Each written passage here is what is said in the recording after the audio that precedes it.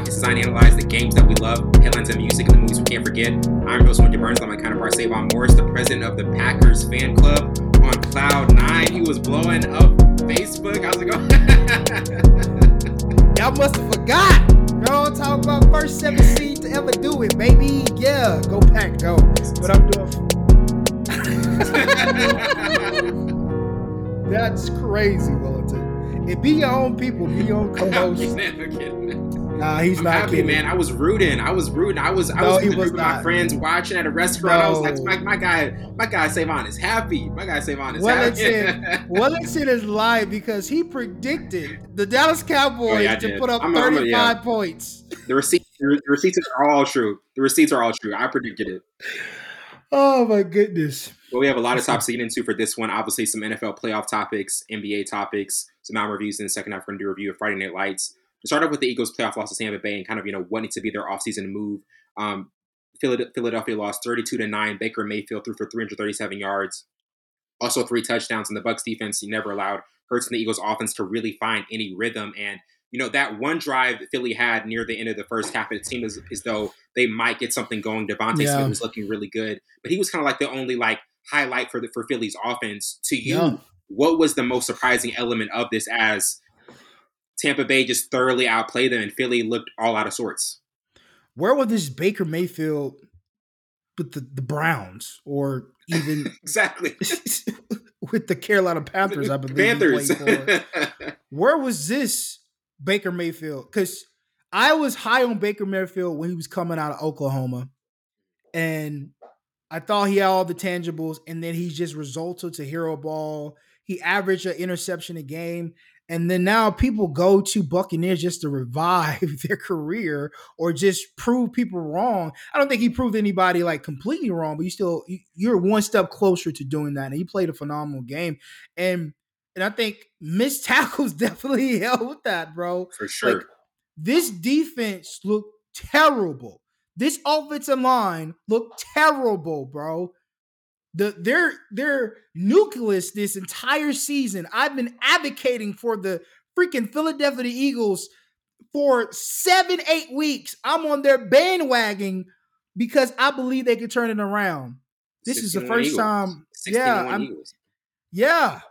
Yeah, or at least turn it around. And it's playoff time. Exactly. Everybody clicks on a different Westcom, and that's receipts too. I said there's going to come around and turn it around, but there's a lot of mistakes, a lot of red flags for this team now that we're seeing them. They're visual because you take into account they overlook certain things because they're getting W's. But this offensive line can't pick up a blick. They can't block. The running game is non-existent. That was their forte. That was the nucleus of this offense. It wasn't the deep ball threat. It wasn't that. It was the running game, taking the ball out of Jalen Hurts. And then its offensive line, pass block and run block, has been non-existent. And it's hard for Jalen Hurts. I don't put that on Jalen Hurts, that game. I don't. They couldn't pick up a blitz. Yeah, they couldn't pick up a blitz. It was just missed how Bradbury. Oh, my goodness. Oh, retire, bro. Retire. Bradbury, bro, has been getting dusted since he became an All-Pro last year. Hasn't showed up to a game. Missed tackles everywhere. This defense looked trash. It was like the fundamentals, all the fundamentals they were just missing. They were such a sound team. And even I was watching the Manning cast, and Ray Lewis was saying there are just basics that defenses know and do that they just aren't doing. Yes. This is like an individual team, an individual players just trying to do their own thing, but not playing as a collective. Was that another thing that you guys saw? The collective was really missing. I think so because one, A.J. Brown, who didn't have any confidence in his team to go and beat them so he could come back that week. He deleted all his information off his Instagram, deleted his Twitter, all these things.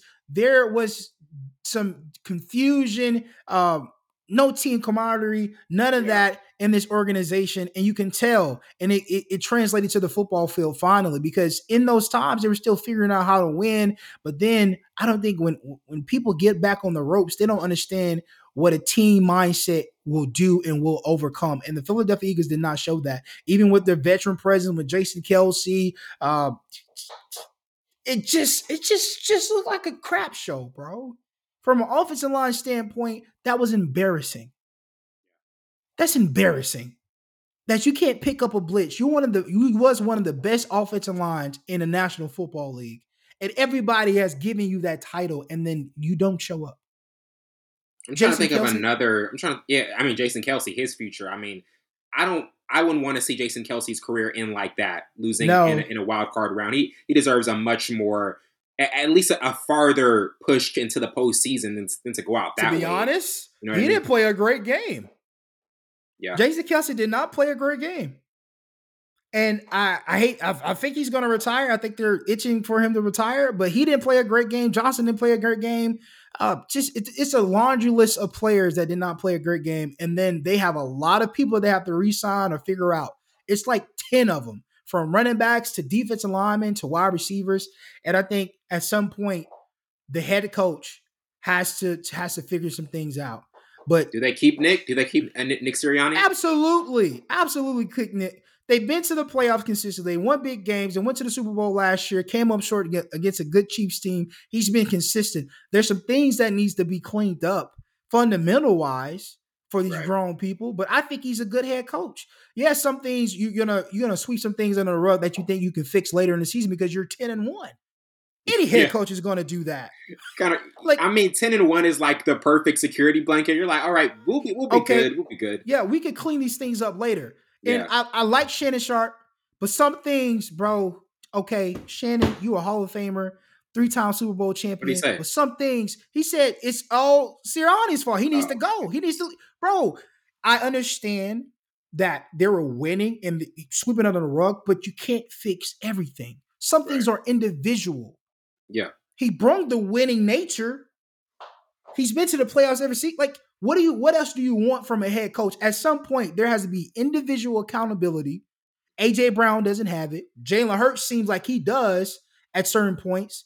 The offensive line hasn't been highlighted because they had a crap game. Nobody said anything about this offensive line besides Gruden, who backfired with Robert Griffin III. Yeah. But nobody said anything about his offensive line. But I digress. Buccaneers capitalized on a lot of tackling mistakes and a lot of errors from that defense. And then the Buccaneers defense really didn't have to do much. They blitzed. They played a lot of man. They were able to get pressure. They were able to jam at the line, and they did everything the defense needed to do. Man, hats off. Hats off to Tampa Bay. Yeah, hats off to Tampa Bay. A phenomenal performance. And now moving on to Dallas and Green Bay. Green Bay dominated Dallas 48-32 on the road. Aaron Jones ran for 3 touchdowns. Jordan Love threw for 3 more in his postseason debut. This is also Dallas' first home loss since the 2022 opener. They had kind of been rolling in home, honestly, because they just were kind of unbeatable there for most of the year. And when you look at this game, man, like it was from the opening drive. Green Bay, they said we want the ball. They didn't defer. They just we want to set the tone. Like they had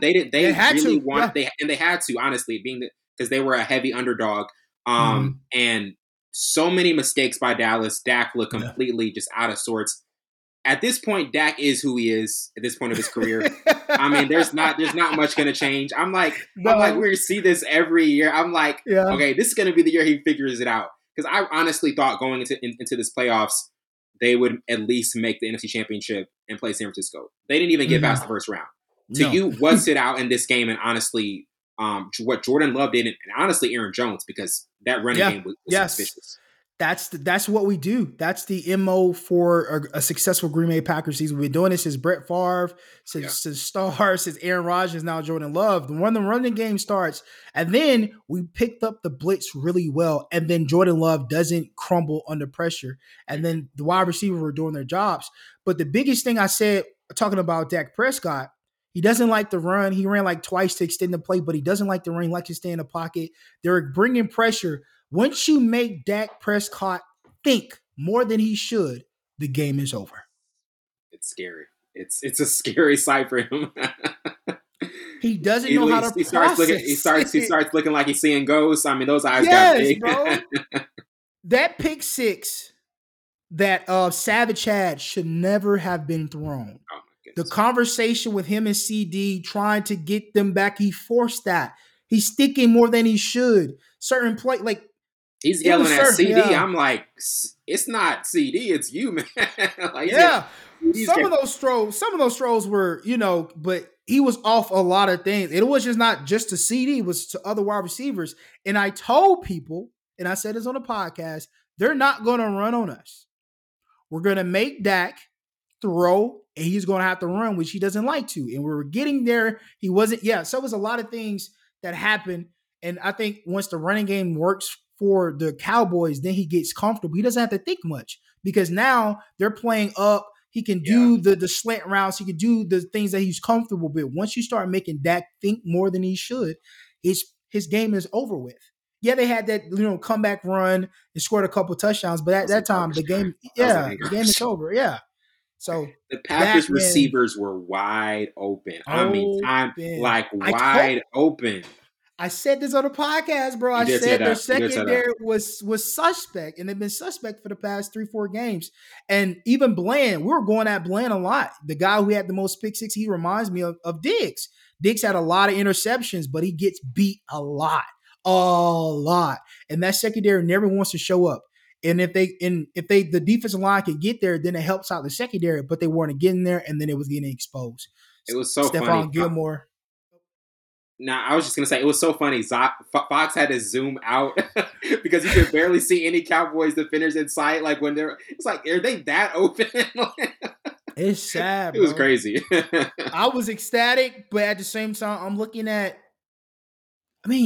this was a talented team. This is a talented Cowboy. This is not like... This is a very talented team. Yeah, very talented Dallas Cowboys team. What they were... Number 5, top 5 in a couple categories, and the defense was too. Defensive, yeah. And to give up that many points. And another thing, the defense was trash. Dallas Cowboys defense, that's not all on Dak. It's not all on Dak. That defense did not show up. This vaunted defense that was supposed to be like the second coming of the 85 Bears, as they were saying the first two. They're like, first 3 weeks, they're like, nah, this Cowboys defense sucks. I'm like, I don't want to hear this. No, let me see this in January. Thank you. That's when it counts the most. Whatever you do in the regular season doesn't count until you get to that playoffs. Yeah. They showed they wasn't ready for that moment. Dak Prescott thought too much, and that defense didn't show up. And they're keeping Mike McCarthy. What did you think about that? I think I like that. I like that. Show some loyalty, man. I don't think anybody. It's not the head coach. Okay. It's the guy behind. Savon's corner. Backing up. Not even a general manager. You know what I'm talking about. Old wrinkly fella. Get out the way. He needs to get out the way. Your formula is not working. What you did in the 80s or whatever, the 90s, just a whole totally different game. Get out the way. It's not Mike McCarthy. I think Mike McCarthy called a good game. Said, get out the way. And maybe I'm partial. That's so funny. I didn't want to laugh too hard with that. Maybe I'm partial because I like Mike McCarthy because he was my previous head coach for the Green Bay Packers. I think he's a good OC. No, I think he's a good OC. Come on, man. I think he's a good OC. I think Dak thought too much, but I do think Jerry Jones need to get out the way. Yeah. Get out the way because you've been doing it for this amount of years. You've been successful in that little amount of time. It's somebody else's time. You hired that general manager. You hired that head coach for a reason. Get out the way. That window is closed, man. I like that he kept Mike. Because who else would have been in that position? Him and Bill? Get out of here. They would have butt heads before he got in the building. The other coaches I was going to say the ones that were mentioned, Belichick, Jim Harbaugh, and Mike Vrabel. Those are the three other coaches that were mentioned. Him and Jim would have butted heads too. That's how I feel. Because with San Francisco, it was a perfect situation because the owner was, I forgot the owner name at that time. I think it's the same owner. But they gel well. Right. But Jerry Jones is hands-on owner. San Francisco's not. That is true. Kraft is really not. I mean, at a certain point, obviously, you want to keep that, yeah. But at certain points, Kraft would let him do what he wanted to do. This your control. You got a general manager up there. Y'all on the same page. But you think Bill or Jim or any of those guys want to go in that situation? And I think that's why he kept him. Mike is cordial. Mike will be able to do certain things that he's wanted, and then kind of, I think it's a good relationship. But Jerry Jones needs to get out the way. For sure. Stamped, signed, Approval rating from Savon's Corner says, "Get out the way." You Hey, it wasn't me, Jerry. It wasn't me, Jerry. Jerry. Oh man. Yeah, I know. I met Jared Jones. I met Jared Jones one time. This guy, man, always does this. At the Renaissance Battle House Hotel. It was during Senior Bowl because I had to pick up talent. I had to pick up all the talent guys, so I went in there. And Jared Jones was there because he was during the Senior Bowl week. He's scouting or whatever, him and son. And he looks worse in person. He got so much money. They got organs on the standby for him. Like, bro, he's rich as crap, bro. But he's a terrible guy. Terrible guy. Ask Dez Bryant. Oh yeah, ask Dez. We do the tell-all interviews. Oh yeah, I'm glad he's finally speaking out and talking his truth. Definitely. And now moving on to Detroit's first playoff win in 32 years versus the Rams. The Lions won 24-23. Detroit ended a 9-game postseason losing streak, the longest in NFL history. The Rams had a chance to take the lead late in the fourth quarter, but the Lions got to stop. And this was actually, to me, I mean, I don't think it was even like that much of a competition. This was like the most entertaining wild card game of the entire weekend. It went back and forth down to the wire. I thought the Rams were going to win this game, but man, the Lions made key defensive plays when they needed to. It was one of those games where it was separated by one or two plays because it was literally was a 1 point game. To you, what stood out to you in this matchup, and also how the Lions were able to figure things out? Because Stafford, he got back in, but he also got a lot of pressure from that Lions defensive front. I mean, the Lions wanted it more. I think it's a lot more. For all the dogs, there's and we're consistent. The OVO sponsorship, we want it. We want those owl sponsorship. We would love it. We would love that. Sign us today, brother. But no, I think the Lions wanted it more, and then manifestation. But no, I do think the Lions wanted it more, and when it mattered the most, the defense stepped up. I think.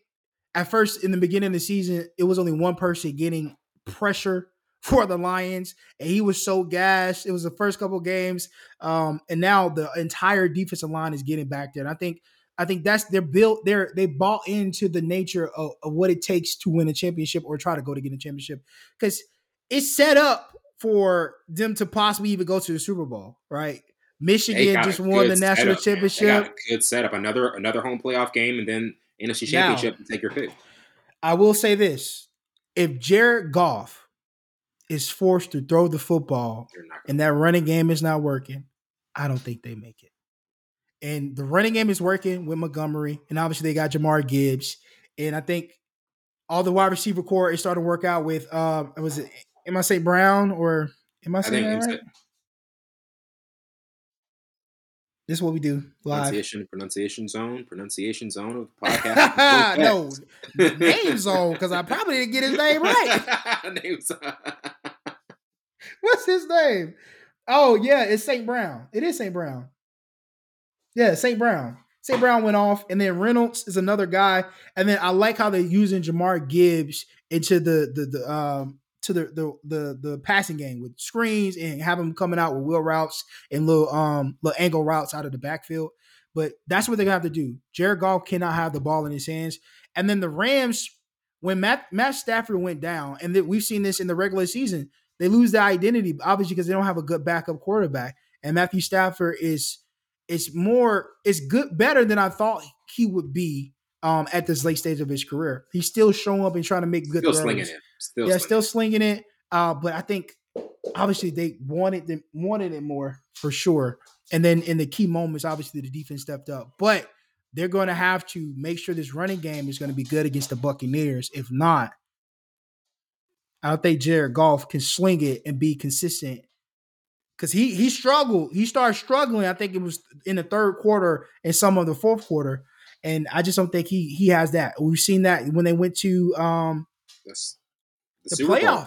Yeah, they went to the Super Bowl. I mean, that's the thing. Jared Goff to me is always the weak link. Like, he's not that impressive to me. It's the surrounding parts of the team. Like, if you were like And that's why, like, in terms of the matchup, I picked the Rams. I thought Stafford was going to have more big plays for them.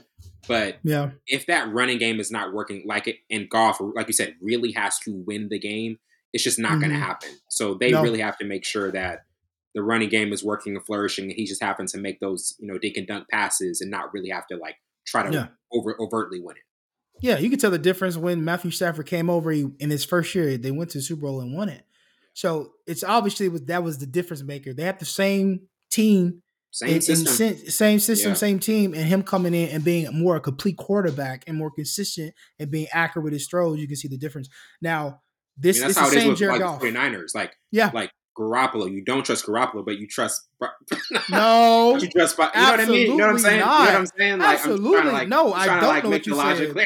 No, that's not. That has no correlation. It has no correlation, bro. I gotta move my 49ers agenda in. I gotta move my 49ers agenda in whenever I What are we doing? By the way, Wellington is a Patriots fan, by the way, ladies and gentlemen. Yeah, Patriots. Patriots for sure.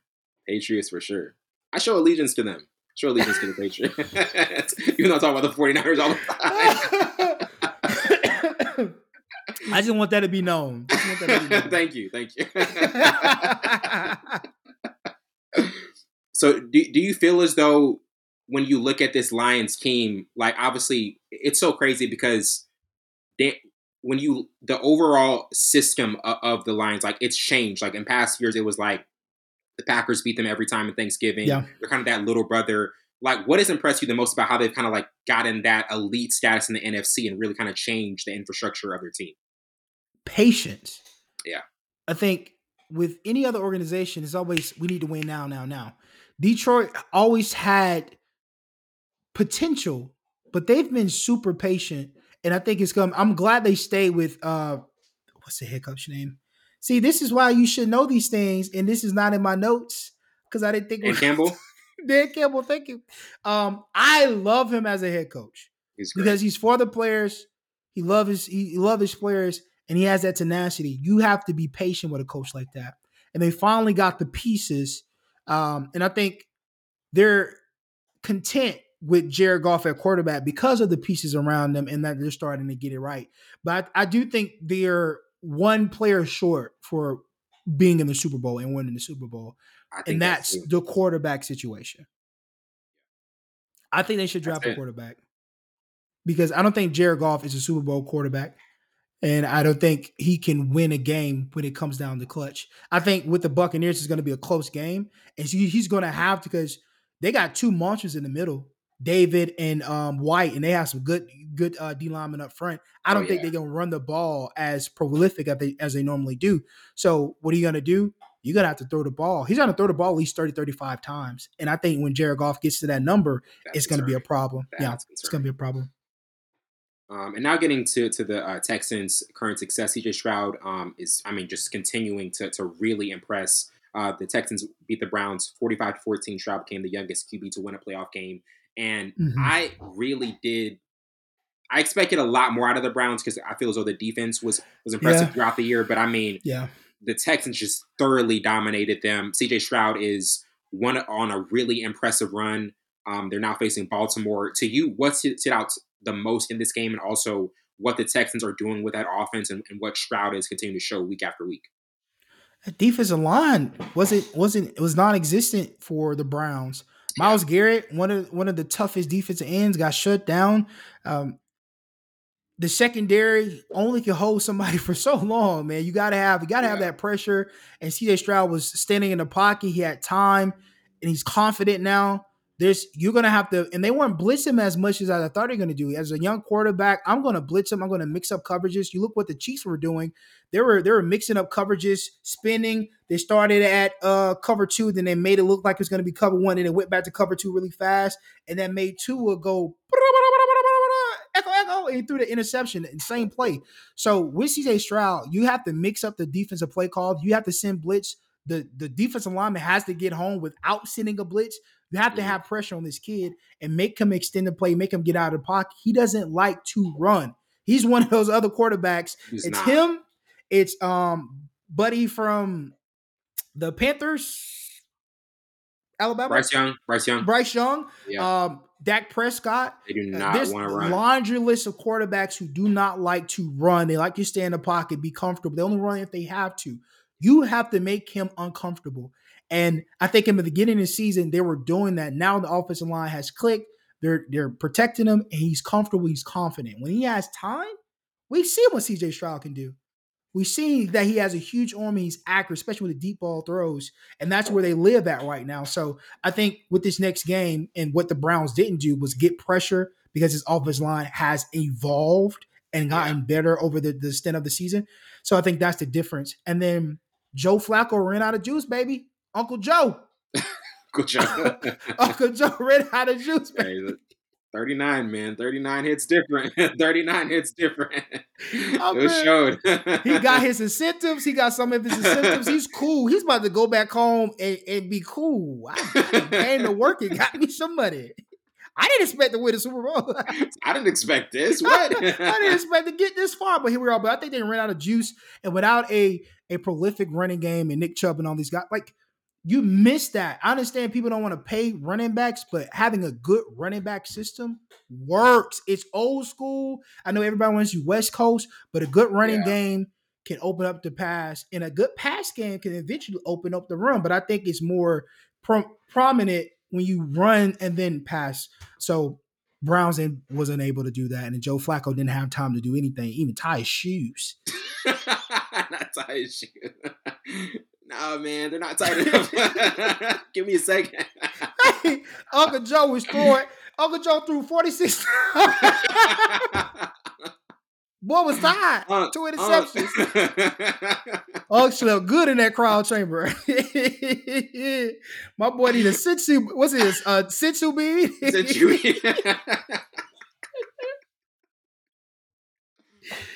Uncle Joe.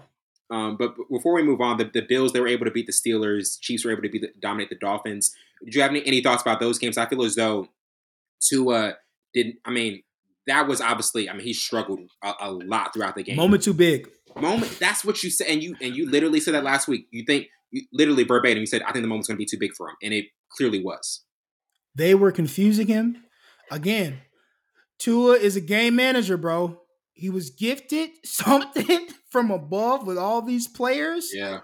And you see what happens when it's time to make a play, be a game changer. He is not.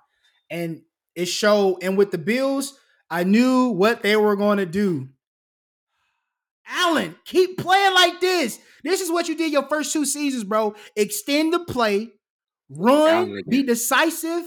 And the running game is going to work. If you run, if you get a blitz, do not try to stay back there. Run. Go. And you see what happened. He would have had, a 50, 60-yard touchdown? Oof, crazy. Bro, just do what you normally do. Don't try to be nobody. This is how you got here. This is how you been. You were supposed to be the next man up. This is supposed to be the next rival game. This is what got you there. You extending plays. You man, move.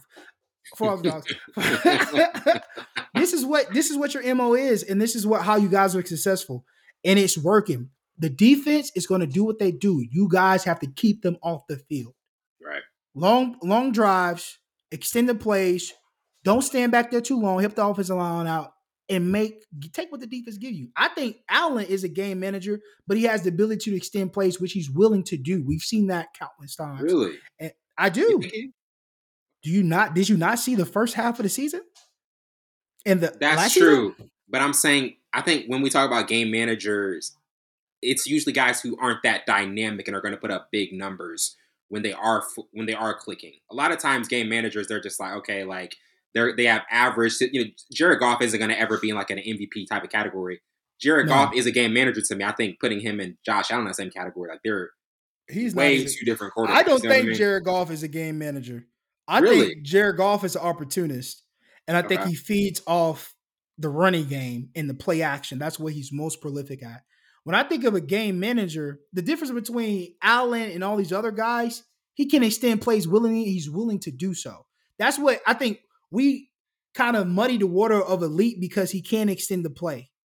If Allen did not run, he would be just like the rest of them. Because we've seen that when he didn't want to run, he wanted to be a pocket passer. He's throwing interceptions every game. He's forcing plays. He's forcing a drive. The offense is not moving well. Now, when he's willing to run and extend plays and do all those things, they move. That's why I don't feel like he's a game manager. Did I say he's a game manager? I lost my train of thought.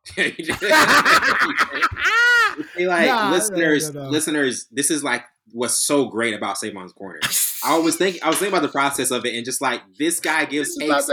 This guy gives takes that aren't like typical podcasters. I'm like, whenever he's making, I don't know if that's a compliment or not, brother. It's not the same mundane take. This guy really juices it up. I don't even know what to say. I study the podcast genre, and this Savon's Corner is one of the best corners in podcast industry. Savon's Corner doesn't exist. It's all Wellington's doing. I didn't create this. But no, I don't think he's a game manager. I think he's in the cusp of that line of game manager and elite quarterback. If he can play, if he's a game manager, he has to play consistently, become a game manager. He doesn't do that. We've seen that in the first half and dripping in the second half of the season. But I think he's in the cusp of game manager and elite quarterback because he's willing to extend plays like these other game managers not. Brock Purdy is not going to run much. Bryce Young, we said we're not going to run much. CJ Stroud doesn't run much. I don't think CJ Stroud is a game changer. A game manager, but these are the difference between these quarterbacks. If you're willing to run, like Lamar Jackson, I think if he stayed in the pocket, he wouldn't be as great as he is. And I don't think he'll put fear into a lot of defensive coordinators' hearts. Yeah. But I love that he's running because that's the way of the game is going. It's being able to extend plays, being able to run, do all these certain things to extend, have an addition to the offense. And now the defensive quarter has to do a spy, has to do this, has to take somebody down from the coverage to spy you or come up and play 8-7 in the box. So I think that's what the game is changing. But I don't think I think he's in the cusp. He's in like that little fine line. Middle tier. Yeah, the middle tier. But he has to play consistent. He has to do exactly what he's been doing. Do not change up. Who do they play? They play the Kansas City Chiefs. Yeah, that's what I want to get to. That's what I want to get to. This divisional round is going to be so intriguing. Texans, Ravens, 49ers, Packers, Bills, Chiefs, Lions, Buccaneers. You can make your pick for all the games, but is there one in particular that kind of stands out the most? You already know. Green Bay and 49ers, they have been our thorn in our backside, our Achilles heel for so many years. I'm confident, but when I said that we've beaten the Dallas Cowboys so many times in the playoffs and regular season, I knew now 49ers since Colin Kaepernick was quarterback. We lost to them for them to get to the Super Bowl. Yeah.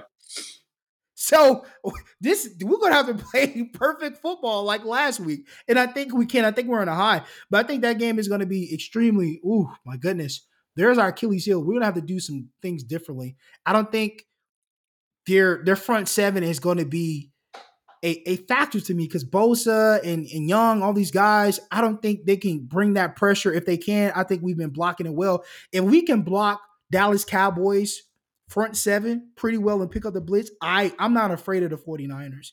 But what I am afraid of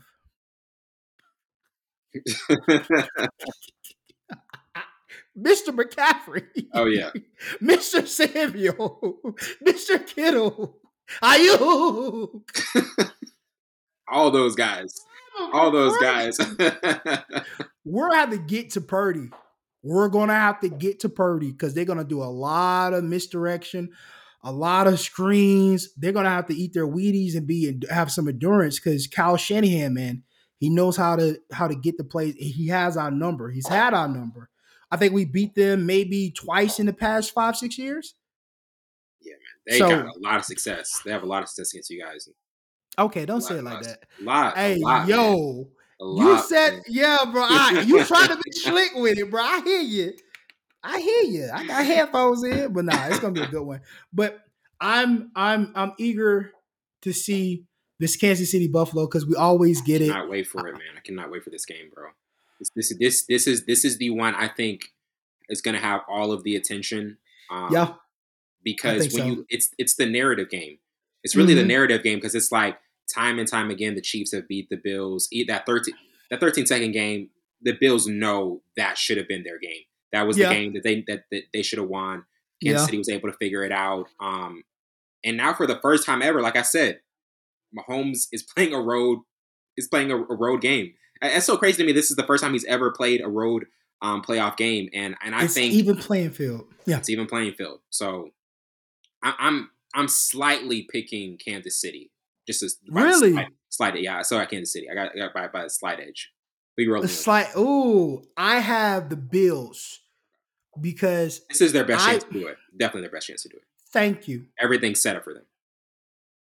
They don't have to be afraid of these wide receivers. Years prior, they had some dogs. But I don't think they're going to be afraid of their wide receiver core, and I think they can stop the running game. Obviously, Mahomes, he's a threat running the ball. He's a threat throwing the ball. He's a threat extending the play.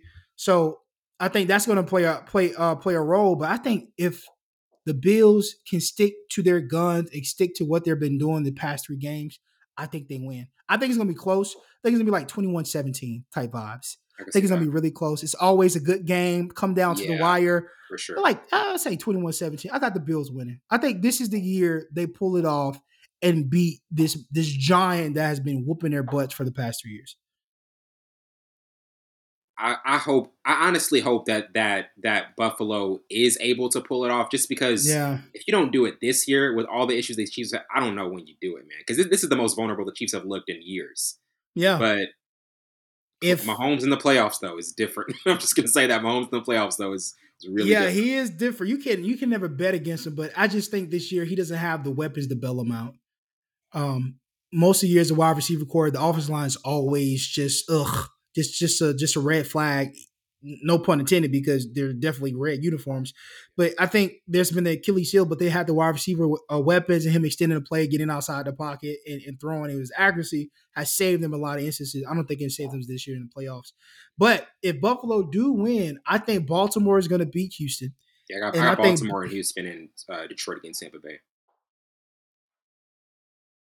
Okay. I had a process. Do you have Tampa? I thought I was about to say, if you got Tampa Bay, if you got the upset alert, I'm thinking Detroit. It's gonna be Detroit beating them. Yeah, Detroit. Detroit. It's gonna be. Hear me out. Detroit versus Packers for the championship, NFC North. Right. You want that? So biased. You want that? You want that NFC North match? I think we could beat San Francisco. And I think Detroit is on a high, and I think Baker Mayfield is going to make mistakes, but that's always Baker does. That's always his Achilles heel, the mistakes. Yeah, Baker's going to make a mistake eventually. They're going to get behind, and he's going to have to throw. And when he does that, he averages an interception a game. Mm-hmm.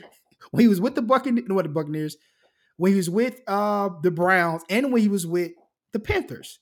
So that's his MO. Yeah. We're not going anything against him, but once he has to throw more than 30 throws, he averages an interception. That's a crazy stat, by the way. But I do think we're going to beat San Francisco. And then Detroit, and I think that's going to be a lovely stat line because, one, they won NFC North, and then now they have to play their team. And then I think it's going to be Baltimore or Buffalo. I think Baltimore is going to beat Buffalo because they're going to know how to stop Lamar. Yeah, Baltimore. I think Baltimore is definitely gonna win the AFC because this is just one of those years where I really want to see the narrative with Lamar. Excuse me. The quarterback, like you said with the TikTok lady, the quarterback. He's not quarterbacky enough for me. That was so annoying. I really want that to end because this should be the year they get to the Super Bowl and really kind of just set their tone and make a statement. Yeah, and I think that's that. Yeah. Mm-hmm. And now get into basketball with the NBA and the Mavericks and kind of how well they played this season. Dallas is currently 5th in the West. Tim Hardaway Jr. is a 6th Man of the Year candidate and has been flourishing during his stint as a fill-in starter while Luka dealt with a sprained right ankle. They did have the loss to the Lakers last night by 17, but when you look at this Mavericks team and where they're kind of currently standing in the West, there always have been issues with kind of like where their defense can hold up in the postseason. But how do you feel about how they're looking currently? And also Kyrie, I think he's been playing exceptionally well. And Also, Tim Hardaway Jr., he's really been a bright spot for them and kind of a consistent spot and can kind of always be that consistent bucket getter. Yeah, I think outside of Luka and Kyrie, I've become a fan of Dante Exum. And Yeah. I think before he got injured, I think it was a knee? I think it's a knee injury. Mm-hmm. And I think he was getting some buckets. I think he revived his career, came off and started, contributing on the front court and the back court. But Kyrie has played better. It was a against the what chemistry was going to be like when he played a full season with Luka and played a full season with these guys. It has been pretty good. It's been good. I do think it's too many ISOs though, because Luka likes the ISO and Kyrie likes the ISO, and I think at a certain point, who gets the ball last? And I haven't figured that out yet because it's always mixed. Who do you? And I don't in looking at the games, I'm thinking like, who do I want? Because both of them, that's such a good question, can shoot. But outside of that, I think they're playing really good. I do think Tim Hardaway Jr. is kind of reviving his career too, because when he first came in the league, everybody was high on him, and then he just kind of took a dip. And I think he's playing in a good system with Luka and them, the guys. But I do think I'm more impressed by Dante Exum's career and how he's reviving it, and then he gets injured. Yeah. So, but now I like where the Mavericks is going, and then I do like Steph Curry coming off the bench. That's solid. I used to want him to be in the starting five, but I think him coming off the bench is better. For sure. Yeah, but the Mavericks are looking good. Definitely. And now getting into the Lakers and kind of like their current trade deadline options. They're currently 10th in the West. There's a clear need for an upgrade at the guard position. They want a player that can score on their own, shoot well from three, and be an offense initiator. Zach LaVine and DeJounte Murray have kind of been mentioned as options for them. To you, like what do you kind of see as a need for them, or maybe a player that can kind of fit what they do? I do think DeJounte Murray could possibly be that guy. Yeah. Because I mean, he's obviously going to be a bucket getter and kind of be that literally what fits the offensive needs that they're really trying to fulfill. You know what? I'm gonna go off the rails. I think they just need a true point guard, and I say that because I think they should trade for Colin Sexton. Oh, and he's been mentioned. I've been big on him since he got into the league when he was the Cavaliers. Now he's with the Jets. I think he could be, because Russell is not it. Russell has to go. They have to shop him around. They have to figure him out. He has to go. And I think Austin Reeves at the 2 is fine. Obviously, I think they'll need another big guy. So Prince got to get out the starting 5. Prince has to get out the starting 5. LeBron needs to go back to the 3. They need to find a 4. And then I think if they get Colin Sexton or Murray, I think it will work out, because I think they're missing that consistency. And I think Colin and DeJounte has that. They can fill in that, and they play good defense, both of them. And then Murray, he's not a distraction. All he does, and I've watched several interviews of him, he doesn't drink, he doesn't party, he doesn't smoke, he doesn't do anything. All he does is play basketball. That's what the Lakers need. When they won those championships and when they went deep into the playoffs, they had a solid point guard. Rajon Rondo was one of them. It's Derek Fisher. The list goes. Derek Fisher. The list goes on. I think that's what they're missing, and to get the ball out of LeBron's hand. LeBron just needs to roam and let him eventually turn on the Jets and get into the mix. But I think if they have Colin Sexton or DeJounte Murray, I think it will work. Anybody else, I don't want to fit. I think Colin Sexton is not a big, huge contract, even though I think they have the cap space. I think if they get Colin Sexton or DeJounte Murray, I think it'll work. And then try to find a 4. I don't know what 4 you can get. And that's tricky. But I do think they need to get LeBron out of the 4 and put him back at the 3. Oh, yeah. It's like you said, when LeBron is roaming and he's not having to be that guy who's got the ball in his hands, having to set up plays, that's gonna drain LeBron. That's gonna be kind of something that brings down his kind of like offensive output because he is getting older and he kind of needs to conserve his energy for April, May, and hopefully June for them. So that's really where they need to be at. I definitely agree. Now they have to find that 4. And Cam Reddish, I like him coming off the bench defensive wise, but he's not going to give you buckets anymore. And then they need some of these guys to step up. Austin Reeves needs to step up big time. Big time. If they don't get the 4, if they get DeJounte Murray or if they get Colin Sexton, I think it'll help out. Get rid of D. Russell. Probably who else will go if they got him? Ooh, probably Gabe Vincent will probably go. Christian Wood will probably go. They'll have to give up a lot. They have to give at least two players or some draft picks to get Colin Sexton. Murray, I think sure. They'll get for a good price. But Sexton, he's playing great basketball right now. And if they want to poach him, it's going to cost more. Not saying Murray's not playing good basketball, but you could tell Sexton is just that difference makers for that team. Yeah. It's just that tenacity, bro. Like even when they had Patrick Beverly, I like Patrick Beverly with the Lakers when they had him. He was a good addition. Like they need that type of grit. Aggression. Yeah. That aggressiveness that they kind of lack when they don't have players like that. And he could definitely provide that for them. And the major news of yesterday was Pascal Siakam going to the Pacers. I like that. Indiana sent Bruce Brown, Jordan Nwora, and 3 first-round picks to Toronto. 2 of the first-round picks going to Toronto are for 2024. And I mean, Siakam is so versatile defensively. He can score as well. And I think he was kind of a coveted asset for a lot of teams that were kind of struggling. Indiana, though, you place him next to Tyrese Halliburton. They can do a lot of good things in the postseason. How do you kind of feel about that move for Indiana and just, how Siakam can fit with them? Great move, especially them sitting at number 7. I think they felt they were missing one piece. And Siakam is obviously great on front court or back court. They could give you buckets and give you great defense.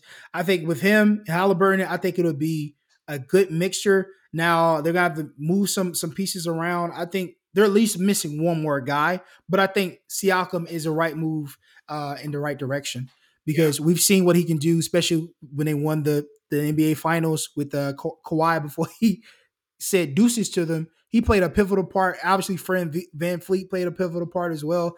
But Siakam has grown up over the years and became that player that we were talking about for eons on our the podcast. That we were like, Siakam can be that guy. He can be that difference maker. And I think he can. I think sitting at number 7, I think that's a great move. You need something to get you over the hump, especially after the break. I think Siakam is that. It obviously is going to take a couple of weeks for him to get acclimated and get that chemistry with everybody. But once they get the rolling, I think they're in a good mix. They can do it, man. Yeah. This is a great fit for them because, I mean, Indiana is starting to really they're really starting to show everybody, hey, we got a star in Tyrese Halliburton, a guy who can like really make waves throughout the league and kind of needs that one postseason to get that experience before they really start to take off. So I think you pair him with another elite guy because Tyrese, he's going to find out that, hey, I can't be the only guy who's like being elite scoring, especially in the postseason. So when you add Siakam, that's just going to bolster what they can do. And I think within that mix, man, looking at the West, the Clippers are really impressing me, man. The Clippers are really impressing me. Really? I think this Clippers team could go to the finals. I think this Clippers team could go to the finals. I really do. And the reason I say that to Wellington's corner, ladies and gentlemen.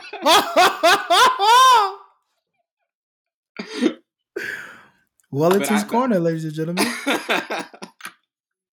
But I really think the Clippers, man, they could be the team that could get into that mix because Kawhi, he is extremely, extremely versatile.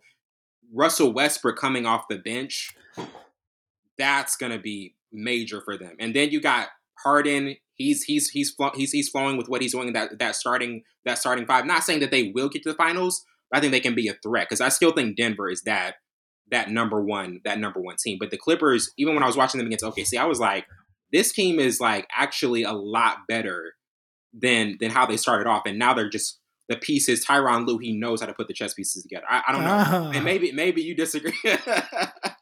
I'm just taking it all in, bro, because Yeah. I thought, you were against this Clippers team. You have a change of heart. Okay. I was at first. Yeah. But That's I'm why saying, I'm looking like, what? I was at first, but it's a long season, man. It is a long 82 games, season. huh? Now I get it. They're starting. We kind of briefly talked about it last week. They're starting to play for each other more and no load management. They're starting. Paul George had an incredible night last night. He had 38 points and some other stats. But my concern Fill in is for me as I put my mic back. We got a Swiss watch. My concern is that they're gonna get gassed. And I know you said, "Oh, what about low management?" No, because it took them so long to get in the groove of playing team basketball. Yeah. Now I'm wondering how long they can withstand it. Can Paul George stay healthy? Can James Harden step up and be relevant and if they go and make a playoff run? Yeah. I know the most consistent thing on this team is Russell Westbrook because Russ has been doing it since he got there. He's been consistent. Sure, he's been finding his role. He's been doing what he had to do. But my concern is Paul George and James Harden. And then Kawhi is, if he's healthy still, no low management, I think he'll be consistent too. Those 4 guys. 4 guys. We didn't even mention anybody coming off the bench. You got 4 bucket getters who can put up something at any point, man. 4 bucket getters. I gotta believe it to see it. Or see it to believe it. See it to believe it. And now get into our first album review, 21 Savage's American Dream. In this new project, there's an elite beats that 21 has always kind of had a good ear for in modern hip hop. There's deep cut R&B samples. He has wit and frankness and a lot of bars on these tracks. Man, I like this album. I like this album a lot, bro. I really do. And the thing about it is I like the fact that it's 15 tracks. He goes in it with a certain intent of like, hey, I'm gonna go with not a bloated album, but a track list that I think is actually like has well constructed songs in it.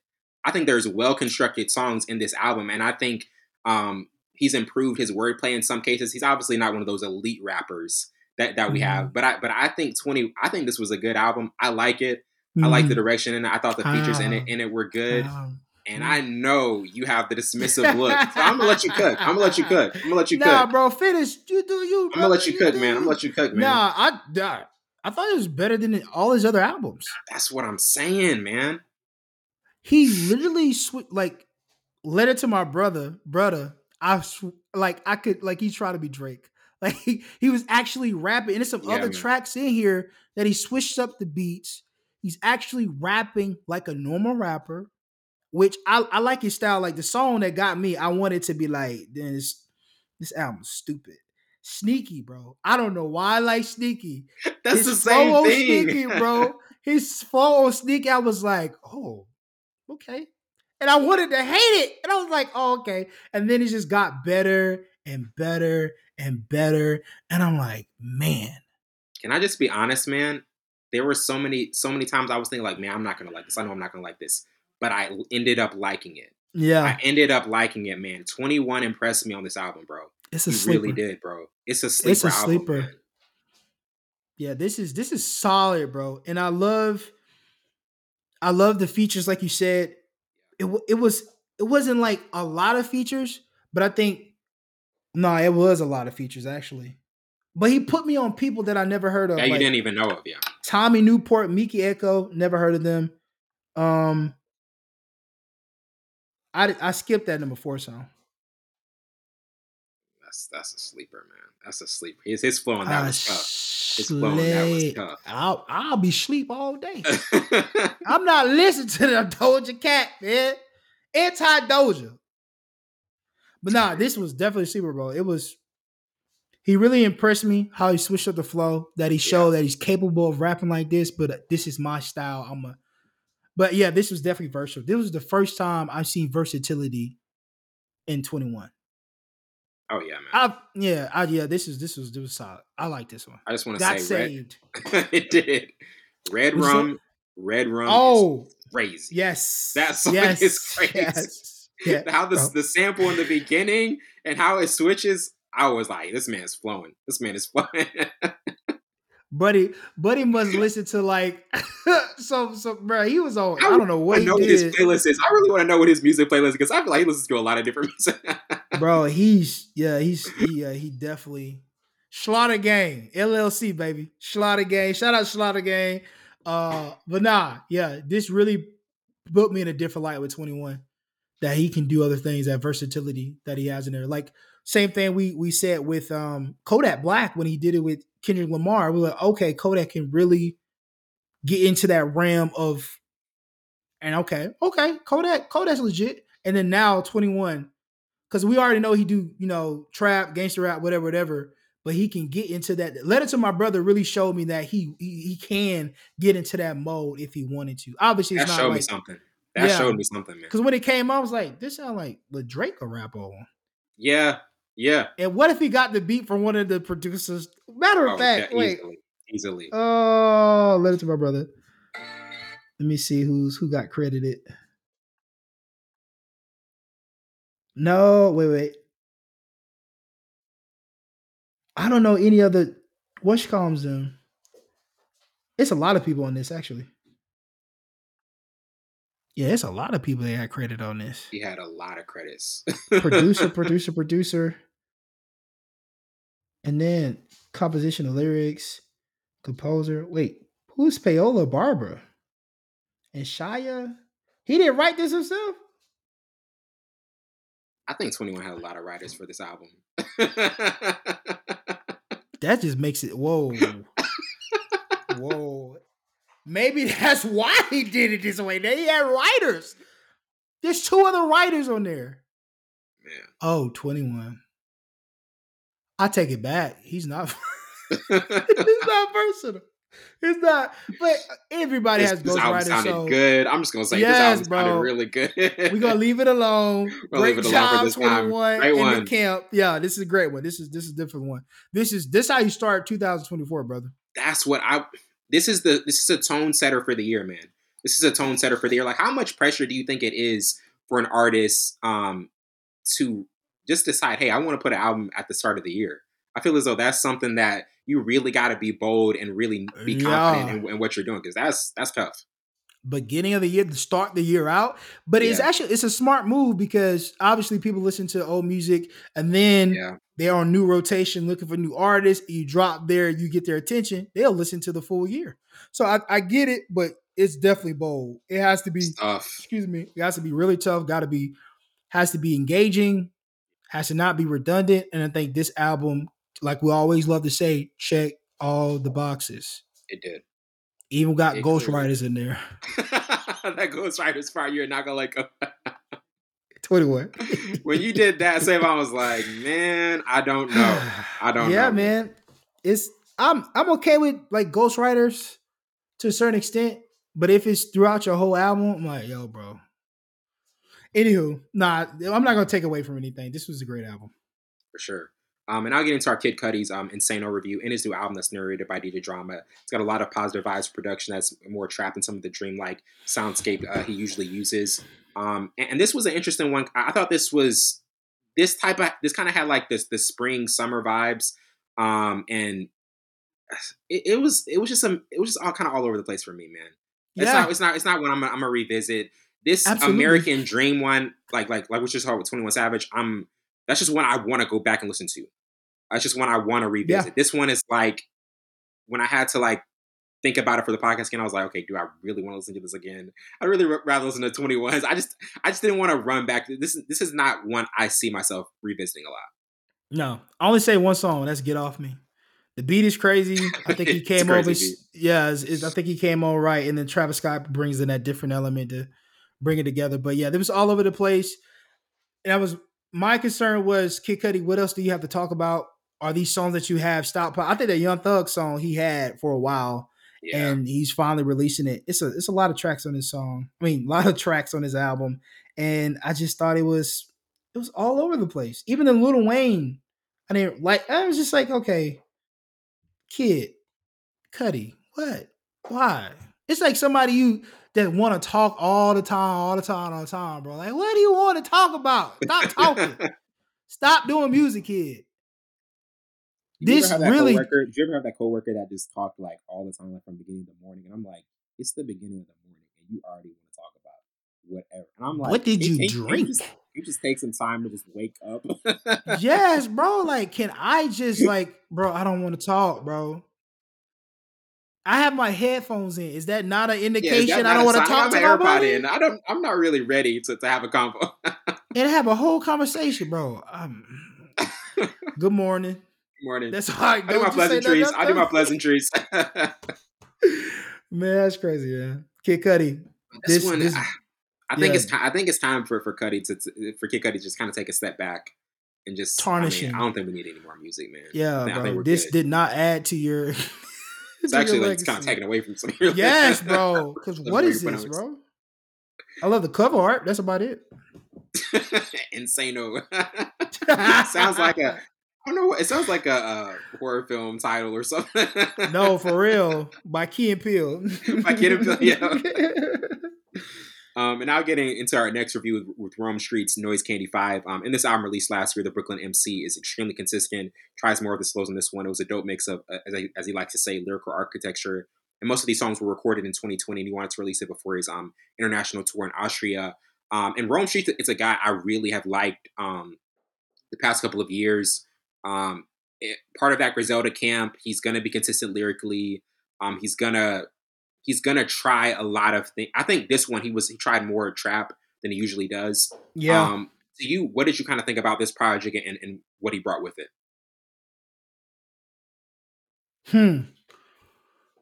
Drew, I like this one. Yeah. I did. What I like the most about, I like the switch up from when it get to Joey, the fire at the Otto mine. I thought that song was bonkers. Oh yeah, I play that all the time off a whole album, and then insane. I love the Currency track. I love how mellow it is, and I like how because that's how Currency normally does his music, and I love how Rome Streetz kind of met that and then put his own twist to it, and it was more trap than I thought it was going to be because I know he's very lyrical, boom bap rap. Yeah, he's that New York type vibes, old school hood hip hop type vibes, but he's still rapping his butt off. I enjoyed this. I did enjoy this because he didn't bore me. Like where some hip hop albums, it's an authentic hip hop, but sometimes it's like, okay, I know you're gonna give me boom bap. I know you're gonna say certain things. I know the hook is gonna be this way. There's a formula to this. But with this, I didn't get bored. I played it straight through. I played it straight through twice. And I was like, okay, the first time I was like, okay, this is nice little, all right. And then I played in a different mode. I played it first thing in the morning, this morning. And I was going to see if it hit the same. It definitely hit the same. I was thinking about this though. This is just a random thought.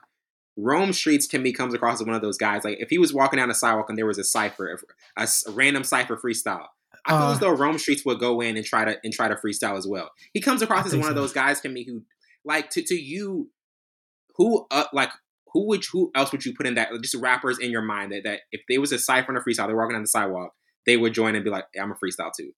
Like just young, old, it doesn't matter. Just a mix, yeah. A$AP Rocky. Yeah, he would. He freestyles all the freaking time.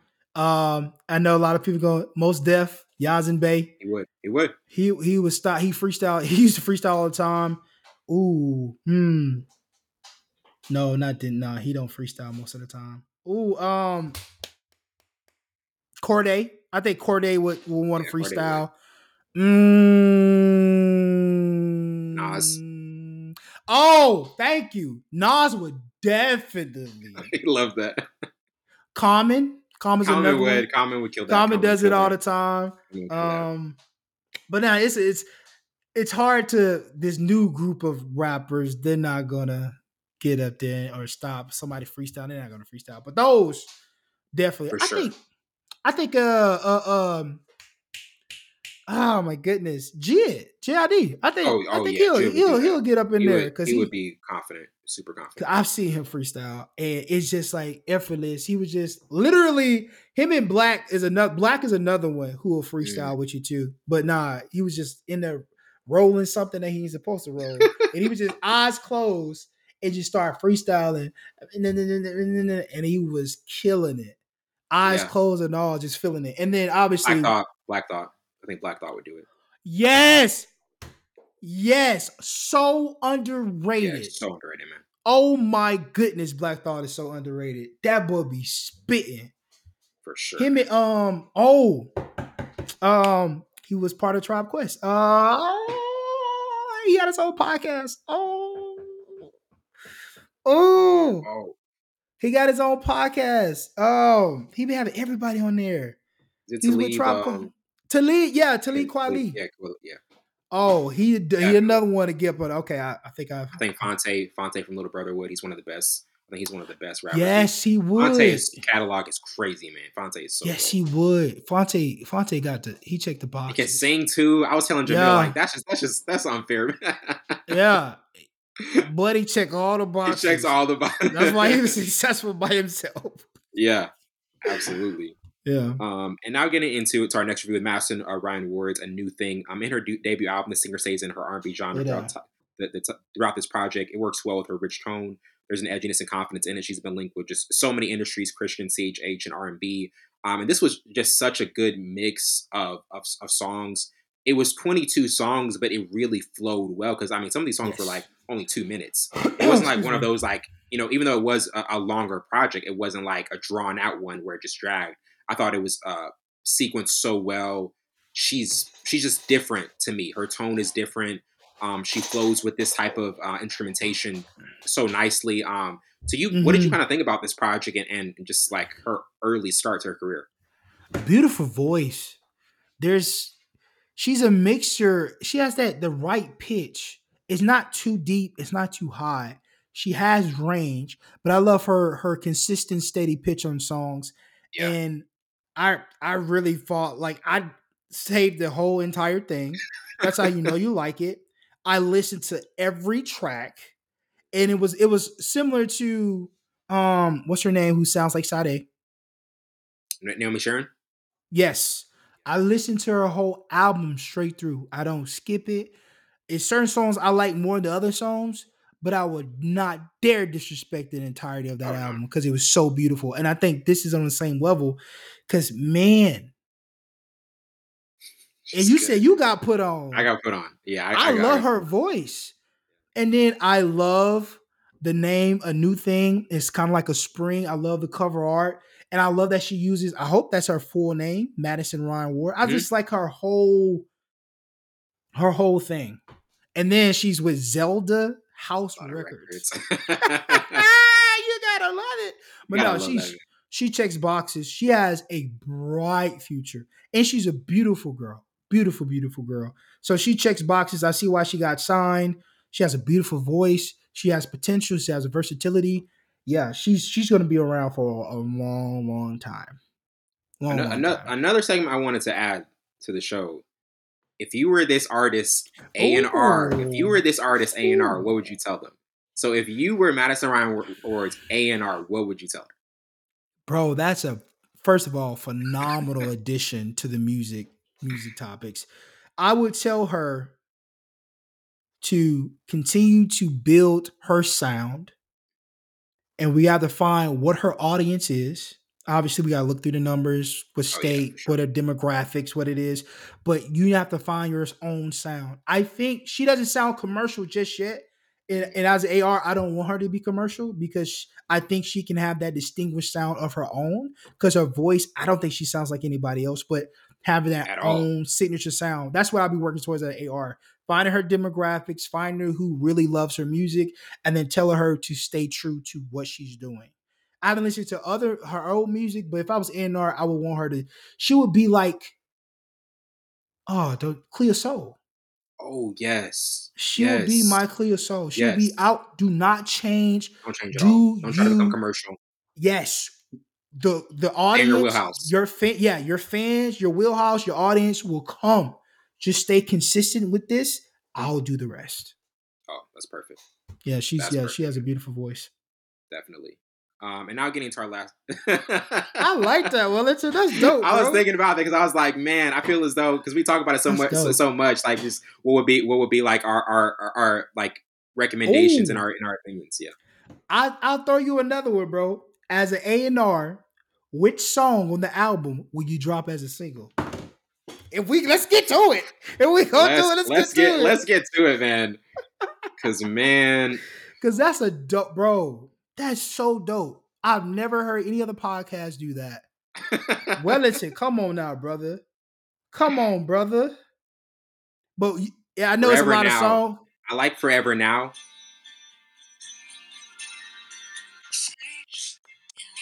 You hear that? Come on, man. Yes. Okay, A&R. Hey, man. A&R. Hey, we here to set things straight in 2020. Yeah. To me, I think when I hear that. No, that's a single song. Yes. That's a single song. You got the ear for music. Wellington, you know that. I never question that, brother. Is there a particular one? Is there a particular one you would pick? That one, yeah. That one stood out the most when it first came on. Like the first 5 songs, I was like, okay, these cool, and then that one just really, and then it gets to it, and then you just vibe after that. You're just in a trance. But now, Forever Now is definitely a single song, bro. Such a good song. Well, it's with the perfect pick, man. And I'll get into our last review of the Russ Said It freestyle. In this track, Russ is really an open book throughout. He discusses working on personal growth and staying true to himself over a cold and moody instrumental. And I thought, man, Russ is one of those artists. He's such an interesting artist because many times he can go into just, a rapping back, and then other times can be more melodic. And even when I first heard the snippet of it, it was just one I was drawn to because that instrumental, and I like everything he was saying in it. I thought it was just one of those, it's more of like that album type feel, but it's just like one of those deep cuts, like later in the project, before you're about to get to the outro. How did you kind of feel about this song and, what he put together in it? I think he was flowing, bro. Yes. I think what he was talking about was really dope. It has some substance to it. And I think when he just raps, I think good. he's so good. Obviously, he can do the catchy hook songs, the low-key pop songs. But when he really, really, really raps, bro, that's crazy. We forget that he can because he does those type of songs. But that one album, I can't remember the name of it. Chomp 2, yeah. Yeah, man. Boy, I have never been that impressed with Russ. And I'm like, bro, why are you doing? I understand why you're doing those type of tracks, but this is where you should be. And every time he does a freestyle, I'm always glued in because his pen is really certified. Don't think Russ is just one of those pop hook writing rappers. No, boy got bars. Boy will get busy with the pen. But I really enjoyed this. He was talking some real stuff too. Definitely. And I just want to say that the clip, the Most Def Drake clip, man, the commenters had things to say. The commentators had things to say, like, you guys are Drake haters. I was like, first of all, we're definitely not. We're definitely. Well, how did we even we say? Didn't say anything about. Said other people said. Then other people said, you guys can't say he's one of the best rappers ever. It was a mixed bag because people are going to have their own different. And I'm like, first of all, he definitely is. He definitely is one of the best rappers we ever had. I think Most Def skill. He's got to be respected too. Because Most Def, sure, singing and rapping. Drake opened up for Most Def in 2006. So I mean, like that was a guy he wanted to look up to. How did you feel about his response? Drake's response. That he used Most Def lyrics in a Instagram story. Oh, I did see that. I did see that. I didn't think it was no shot or anything. Yeah, I didn't think it was a shot or anything. I heard Peter Rosenberg put it perfectly. He was like, I think out of all the people that could have said something in a different tone, like when he was saying the skews and all that, I think that's probably where Drake took it a little personal, just because like Most is probably someone he probably has in high esteem.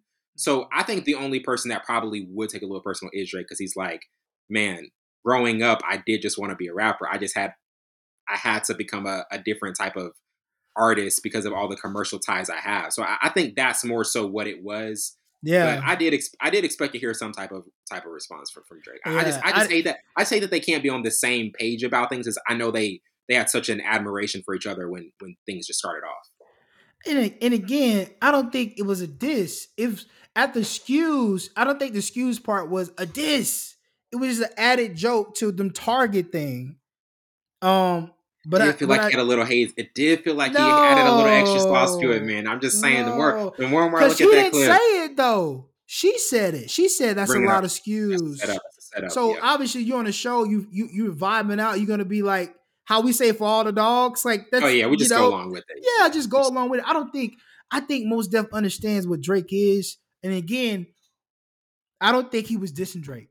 I just think in that time, if you were hip hop, you break dance and all these things, you wasn't doing other genres and saying you were this. I think that's what he was trying to portray in so many words.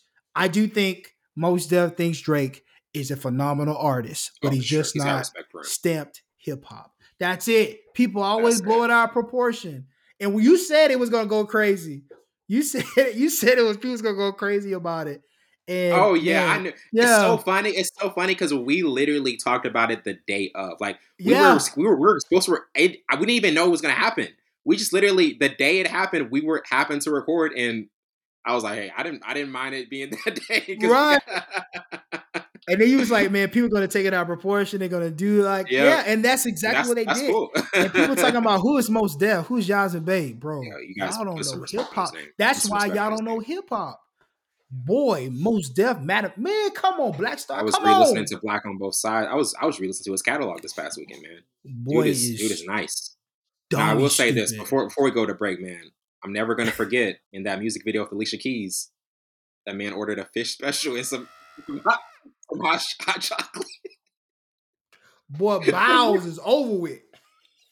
Somebody said, "Of course he can't remember your name." Man's stomach was on fire. Who orders that with a hot cocoa, bro? In what it was in New York? Yeah, and she looked at him like, hot chocolate? She had to ask him what do I want to wash this down with? Nah, chocolate. Hot chocolate on all things. Boy gonna be on the toilet before he get to work. Somebody said he couldn't go back to work. Where you work at, sir? Hope you don't work construction. Yo, man, bro. That porta potty is through, man. We're going to be right back. We're going to take a quick break, and we're going to do a review of Friday Night Lights.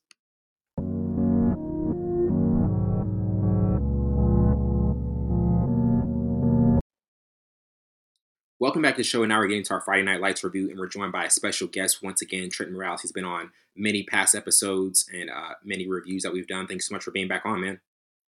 Yeah, it's great. It's great to be here with you, brother. Unfortunately, brother Savon, just always missing out, man. Always missing out. Listeners, I keep trying to preach to him. You gotta watch good content. You gotta watch good quality content, and this show it fits under that. Fits under that belt. He fits under that belt, man. For 2024, Savon, I know you're listening to this right now. He's listening, yeah. Savon, step your game up, son. It's time to go to the next level because, where you're sitting at is not. It's not going to gut it. Well, for this review, to start the overview, this show centered on the rural town of Dillon, Texas, where winning the state football championship is prized above all else. Coach Eric Taylor guides high school football team through pressure-filled seasons while dealing with struggles relating to his own family. Some of the actors for the cast included Kyle Chandler, Connie Britton, Taylor Kitsch, Zach Gilford, and Jesse Plemons. And thinking about this show, man, getting to our even before our first topic, like when I think about this show, I think about so many memories of it. Obviously, it's one of those shows where the episodes and the characters, especially in the first 3 seasons, like you're just attached to.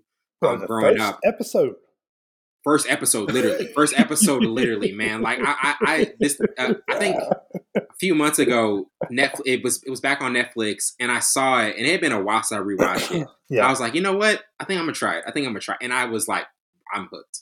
If you follow me on Twitter, I've been like tweeting about it like nonstop. I just hooked to it. It just brings back that nostalgia for me. Like when you just think of the show initially, like what first comes to your head?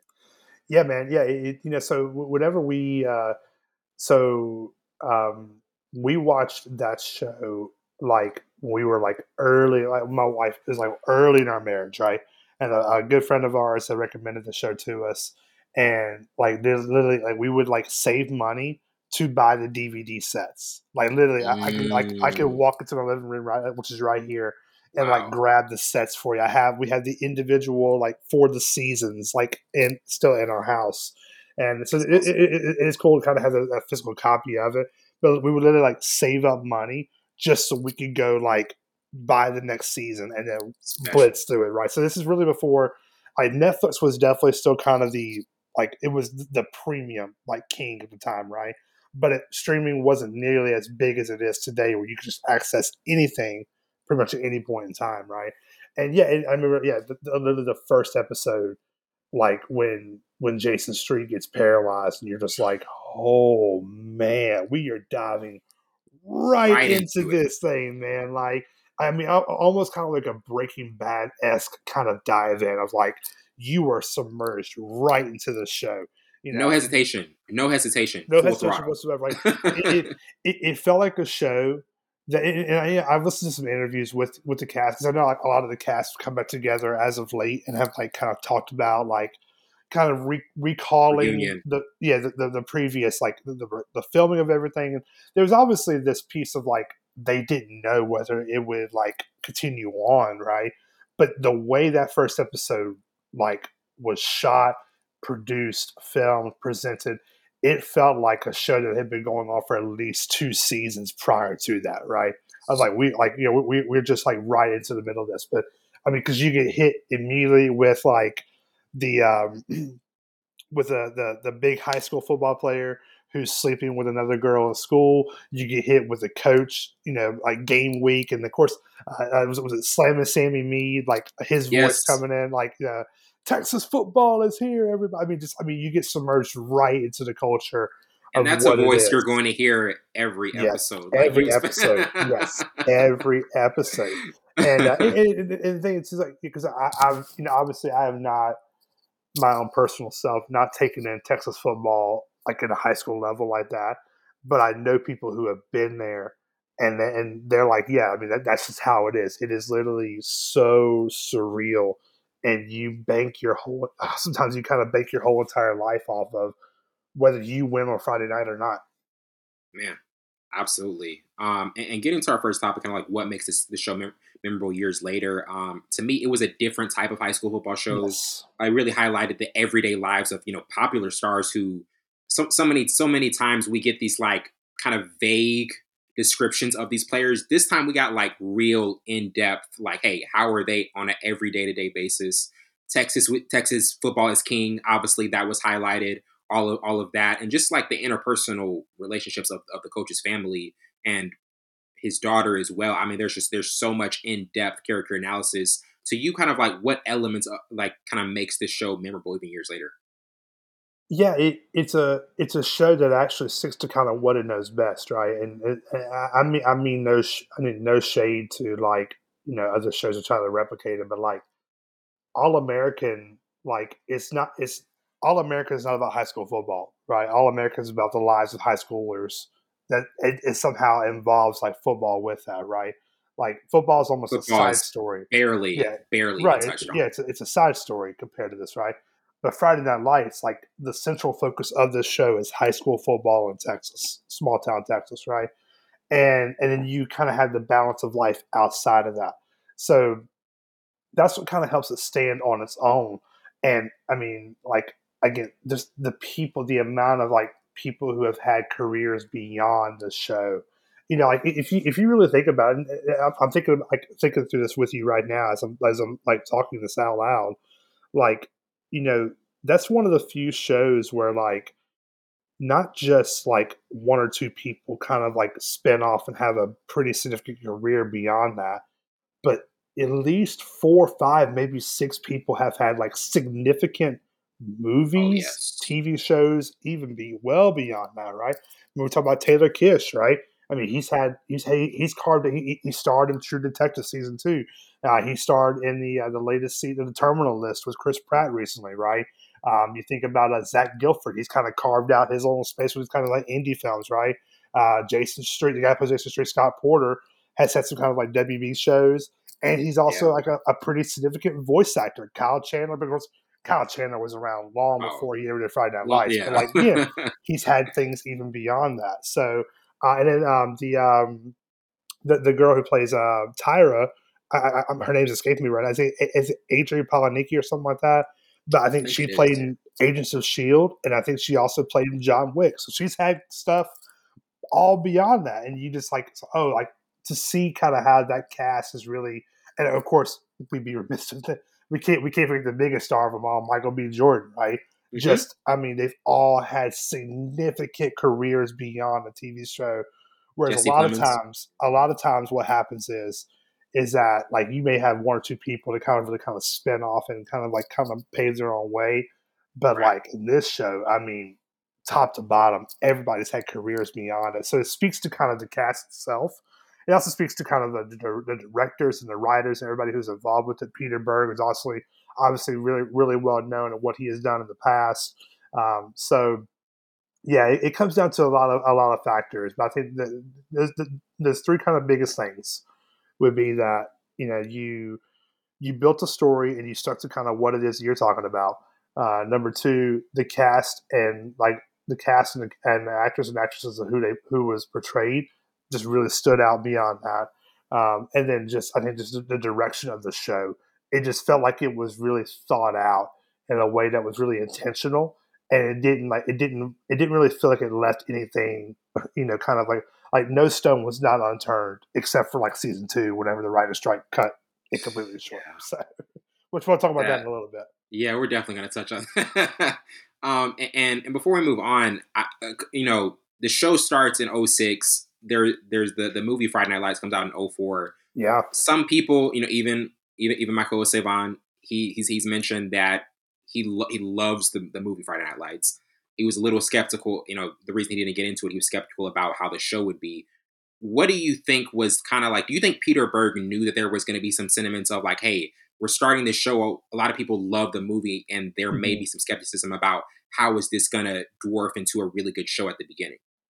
Well, even for me, I really didn't take in Friday Night Lights, both the movie and the show, until a good bit after it had kind of like gone off the air and had been released. So, but I do remember like seeing like the movie Friday Night Lights. Oh, that's pretty cool. And then seeing the show like years later, I was like, wait a minute, why are they wearing blue uniforms?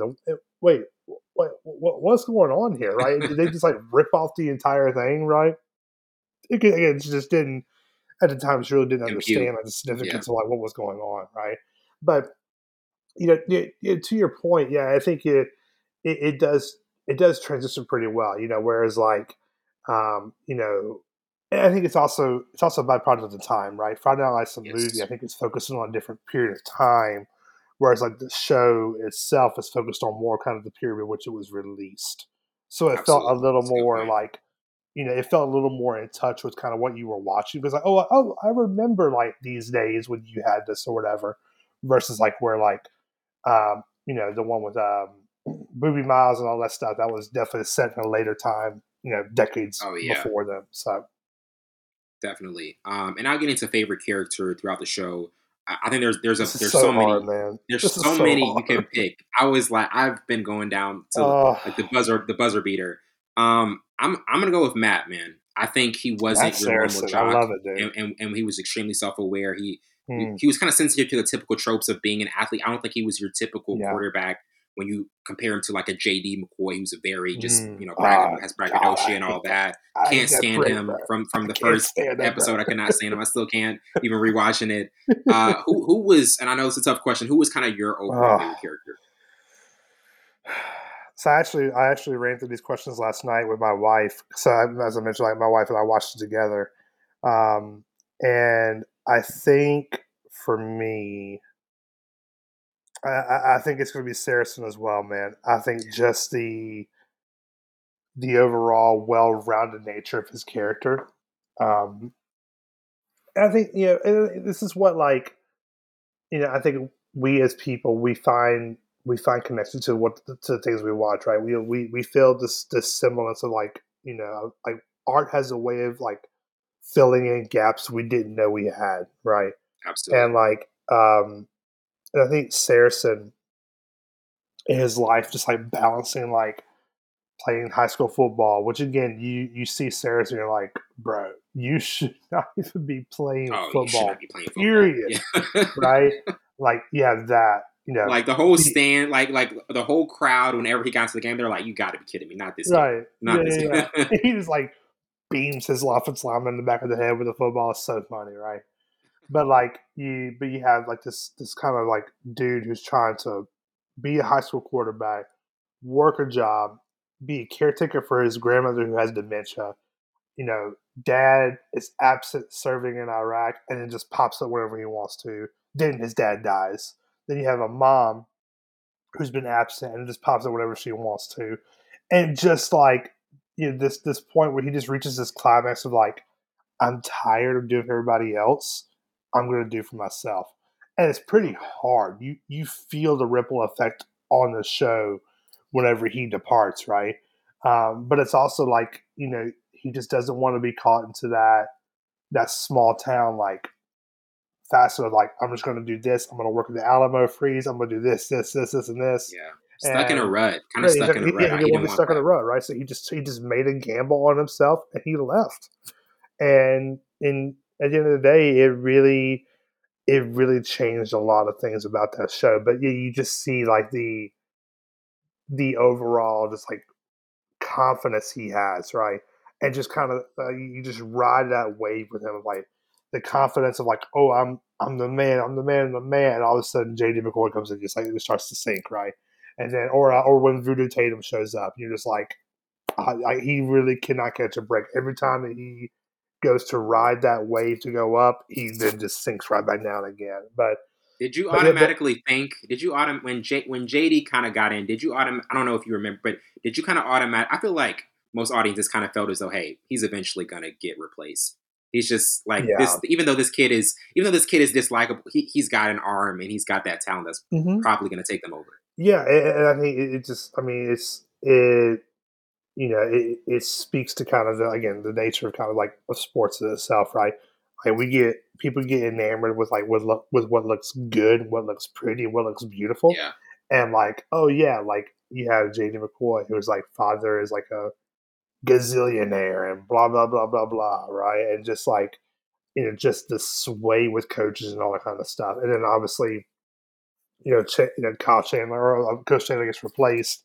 And they just like take his quarterback coach and put him right in there to like to be the head man, right? So yeah, I mean, you felt it was going to happen at some point in time, and like at the end of the day, like at the expense of Saracen, you just kind of saw how it like sunk his ship, and it sucks, and I hate that for him. But I do. But to kind of put a bow on that, on answer to your question, yeah, I think there's something about Saracen that you feel like you want him to win at all times, just even the dynamic between him and Landry, like one of my favorite scenes. Strong dynamic, very strong dynamic. Yeah, one of my favorite scenes is whenever they're throwing the football in the yard. And his grandma comes out. It's like, Matthew, you need to find yourself some new friends. Like just brutal, just brutal, man. So but yeah, I mean, just a great, just a really great character, and he was easy to root for because he had everything stacked against him. Which I mean, you can say that about kind of everybody. Everybody has something stacked against them. That's what I kind of wanted to say. Yeah. You could almost say that about any character, and I know with you. There was probably a couple characters that almost made the cut. Was there anybody else that you were thinking of that almost made that list for favorite character that you just kind of kept out? Yeah, I mean, I'll share my wife's answer because I think I agree with her on this. Like, hers is like Riggins, like Tim Riggins. Again, just somebody you really, I mean, in a sense, you kind of admire. You're pulling for him to get it right, but he will never get it right. Like even when things are going good for him, he's he finds a way to. I mean, just like even like the scene when he's driving away from school, just throwing his book bag and books out of the window. It's like, dude, you knew even in that college classroom, he's like, this is not Riggins. Riggins is not going to be. Yeah, this is not Riggins, right? And yeah, it's like Riggins is the guy who's drinking a beer in the middle of the day and just chilling in his house, right? I mean, that's just Riggins. But it's like there's also kind of there's just this nobility about him where it's like, oh, this guy, I think there is a genuine goodness to him, but he just can't get it right. He can't line it up to where he can make it right. And even to the point, where he like sends himself to prison to protect his brother's family, right? I was just rewatching that episode, man. Heavy episode. Oh, it's such a heavy episode, right? And but Riggins is there. Vince Howard, dude. I mean, you gotta pull from Michael B. We saw like a star brewing. A star was brewing. Brewing. Oh, for sure. Yeah, no doubt. And I mean, you see kind of that.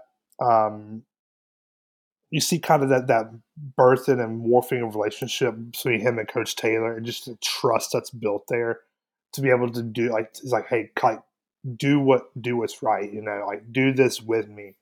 And I mean the dynamic of being a basically kind of like Saracen, right? And you can kind of say like Michael B. Jordan kind of replaced Zach Gilford when Zach Gilford's character Saracen went to Chicago to study art, right, to do art. Like Michael B. Jordan, like Vince became that next character, right? That here he is trying to provide for his mom. Yeah, trying to provide for his mom, for his little brother. Again, absent father who just pops up whenever his son starts doing really well. And, again, having to form this bond with Coach Taylor of like trust that I have your best interest at heart, right? And find a way to kind of just like navigate through the trials and tribulations that you face, realizing that, hey, if you get through this, there's something better on the other side for you. So, Vince is definitely up there, but we could literally. I mean, I think there's something about every character in the show that I really, just enjoy. Even the characters I'm not really too fond of, like who's your least? Who's the bottom ranking of the characters you can't stand? Buddy Garrity's up there, man. Buddy, old Buddy, cannot stand him. Old Buddy. I mean, again, I get always finds a way to say the wrong thing. Always finds a way to say the wrong thing, and even similar to like a Tim Riggins, I think he has true intention of heart, but he just can't get it right, and it ultimately cost him his family, cost him his marriage, and he ends up basically with nothing in the end of it all, right? I'm trying to think about who else I hated. There's definitely some points where I could not stand, like, I'll see who else. I'm trying to think about who else I really did not like. I mean, there were some times where I think Julie was definitely annoying. It's like to say that. I'm so glad you said that. Julie was you're just like very annoying. You're just a teenager and you suck. but even there's some kind of admirable piece about about each character that I can really point to, and it just speaks to the nature of that show, man. Definitely. And I'll get into kind of like what was your favorite season. I'm gonna go with season one. It's tough though. It's tough though, because like I'm gonna go with season one. I think the storyline was developed in almost every episode. This was a longer season, but I think it gives you that feel of like, man, with Jason Street and that happening, that storyline was just like one you can't forget, obviously, and then the introduction of Smash and who he is as a player. So I will go with season one, but I will say this: season 3 was a good season. Yeah, season 3 to me was I'm actually looking over those episodes of season 3 right now, but keep talking though. Yeah. Yes, to me, season 3 was a good season. I think it's one that grew on me more. Really after the disappointment of season 2, because that was I thought if the writer strike hadn't happened, that could have been developed into something more. But season 1 to me is that top one. Season 3 is another one. And I think season 5 was a good closeout. Yeah. To you, kind of, what would be your favorite season? I think I was thinking about this last night as well. I think 4 might be one of my favorites, just because you bring in a whole new storyline. Yeah, you're bringing in the adversity of the city of Dillon being split between West and East Dillon, and then Coach Taylor basically being told you're going to go here in light of the whole J.D. McCoy stuff, right? And then because what it does is like it opens up a whole new cast of characters for that season, right? Right. You got like Luke Cafferty shows up. It's like, man, why that white boy can play football, man? He's so good, right? But like again, Vince Howard. I'm trying to think about the big black guy who plays offensive line. What was his name? I'm looking at IMDb right now. Dallas Tinker, bro. Yeah, like it just again, it brings in all these characters that you now get to go on a new journey with, right? And I think it was probably the most unique challenge. Whereas I think like Taylor had to like keep the wolves at bay, right? While he was at West Dillon, and and now when he goes to East Dillon, he has to kind of resurrect something that had died, right? Like like the moment when he looks at the scoreboard and he sees like state champions of whatever year.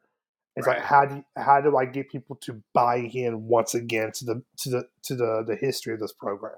How do I get this community kind of get really behind, resurrect it? Exactly, really resurrect this thing, right? And the moment when he goes to the locker room and he just like eyes wide open and he looks and he's like, there's a raccoon in this thing, man. Like, just again, like he doesn't have the luxury of like booster support. He has to he has to raise funds for his kids to have uniforms to play football in, to get new equipment, all that kind of stuff, right? So it just really kind of speaks to like just it presents a challenge that was like because you could have stayed in that. You could have easily stayed in the vein of like, oh hey, we're just going to keep it as it is. He's going to stay here and be a coach forever. And more championships, all that kind of stuff, right? But you chose to change it up, and I think it really impacted the season. But then it is right after that, right? Which I think again, I think there is something to be said, and I think it's something that Breaking Bad, Better Call Saul, other shows have done pretty well. It's just knowing that hey, this is coming to an end. Let's end this well, right? I think they ended it the best way they could, where he still got another championship. Coach Taylor was able to keep his family happy and follow his wife and pursue her dreams and passions, and he gets to still keep coaching football. So, yeah, definitely. And now, kind of getting to well, I mean, before we move on, though, we wanted to talk about season 2. We want to talk about season 2. Let's do it. We wanted to talk about season 2, the writer's strike. Man. When you look back at that season and just really the pitfalls of it and the incomplete nature of it, what do you think about it, the legacy of it, and just kind of that empty feeling of how that season was kind of closed out? Yeah, so I'm actually looking over the episodes right now. Do you mind like reminding me like what was some of the big storylines in that season that kind of stood out? Do you remember off the top of your head? I feel as though with that season, if I'm remembering right, that's when Smash. Is that where he gets busted with steroids? Yeah. So you're right, because I looked at that as like, oh man, like season 1 had like 22 episodes. That's a lot of episodes. And then but every season from there had like 12 to 15, which I think is actually a pretty good sweet spot. Like, that's a good spot. Like it was kind of like that change of the guard, right? Of like, because some of those like older shows, like you think about like the other sitcoms of the world had like 20 plus episodes in every season. That's a lot of episodes in one season, right? So now now with shows, it's kind of like the standard 10, with certain shows, you know what I mean? Right. But and even then, sometimes that 10 could really be 8 or even 6. So but yeah, I remember just like the Coach Taylor balancing this like this conviction of like, how do I keep the unity of my team and also keep my star player engaged, but also like punish him? Like, I mean, how do I do this, right? So and I think that I love that he he made Smash accept the penalty for what he did, which is the right thing to do, right? Like to make him accept the responsibility for his actions was the right thing to do. And even like Smash's mom just like going off on him, which is always classic, right? Shout out to Smash's mom. But like, yeah, it's one of those things that I remember when we watched the first time, and it just ended, and it's like, wait a minute, what's going on here? And of course, remember, as I said in the beginning of this episode, we had to save a little money, buy season 3, and then season 3 opens up with like Smash chanting his head. I'm like, whoa, what is going on here? And Wellington, this was the first time I ever felt the effects of the writer's strike upon my life. that first writer's strike. Yeah, man. Yeah, I had never really been plugged into TV during that point in time. So like, I know, like shows like Heroes like got sunk by the writer's strike, right? Yeah. And other shows really got affected by it as well too. And as you see, like with like Friday Night Lights, it cut that season short. Which again, it might be for good reason. Yeah, I haven't really like dove into like hearing like the directors and the producers' thoughts and like how it really changed the trajectory of their show by being cut off like that. But maybe it was for the better that you kind of like had to like rework and figure out what happens on the other side of this. Because I think what came out of it, as you mentioned with season 3, was a significant, pretty good to solid season, and it really set the tone for the rest of the series. Yeah, definitely. And now getting into kind of the most underrated character, I think there's a lot of picks you can make. I'd go with Jess because I feel as though she's such a strong presence in the show. She kind of, she had to raise her siblings alone. Her father kind of had to focus on the business, and I think these last few seasons, she kind of becomes a star in her own light. And I really had to go deep in the vault because there's so many like top line characters that we always mention, but when you kind of, especially in those last few seasons, you kind of get introduced to characters that you don't know how they're going to fit. I think she fits pretty nicely into the mix of this show. Who would kind of be your underrated character in the show? Man, I mentioned him a little bit earlier, but Landry is a pretty underrated character, right? Very. I mean, he does get he gets a significant storyline when he kills that dude to protect Tyra, which was crazy. Talk about like the weirdest storylines of the show. That one was, man, crazy. It's like, wait a minute, you just came into a murder show, and your dad's gonna help cover forensic files, right? And your dad's gonna help cover it up for you, like, bro, we are going, like Lord, forgive us for what we've done as we set this car on fire. Like, bro, what is going on? Wild. But Landry kind of has like this factor of like, where he like not only is friends with Saracen, but then becomes like the starting kicker for the football team. That's and crazy. East Dillon, and like hits the game-winning field goal to beat West Dillon, right? And I mean, just poetic justice. right. And I think there's a point of it too of like just you just really, I just again felt drawn to his character. He really was like this nerd who tried for football and shot his shot for the girl. He did everything in the show, bro. Everything. And it played out really well. Shout out to Jesse Plemons, man. Again, another one of those characters who really, those actors who really kind of like started, got a big break here and has really found the life in of its own. Now imagine like for me going from like Landry Clark to Todd in Breaking Bad, where he's like shooting kids in the desert. You're just like, no, what's going on here, man? But yeah, so or even do you remember Battleship? Did you ever see Battleship?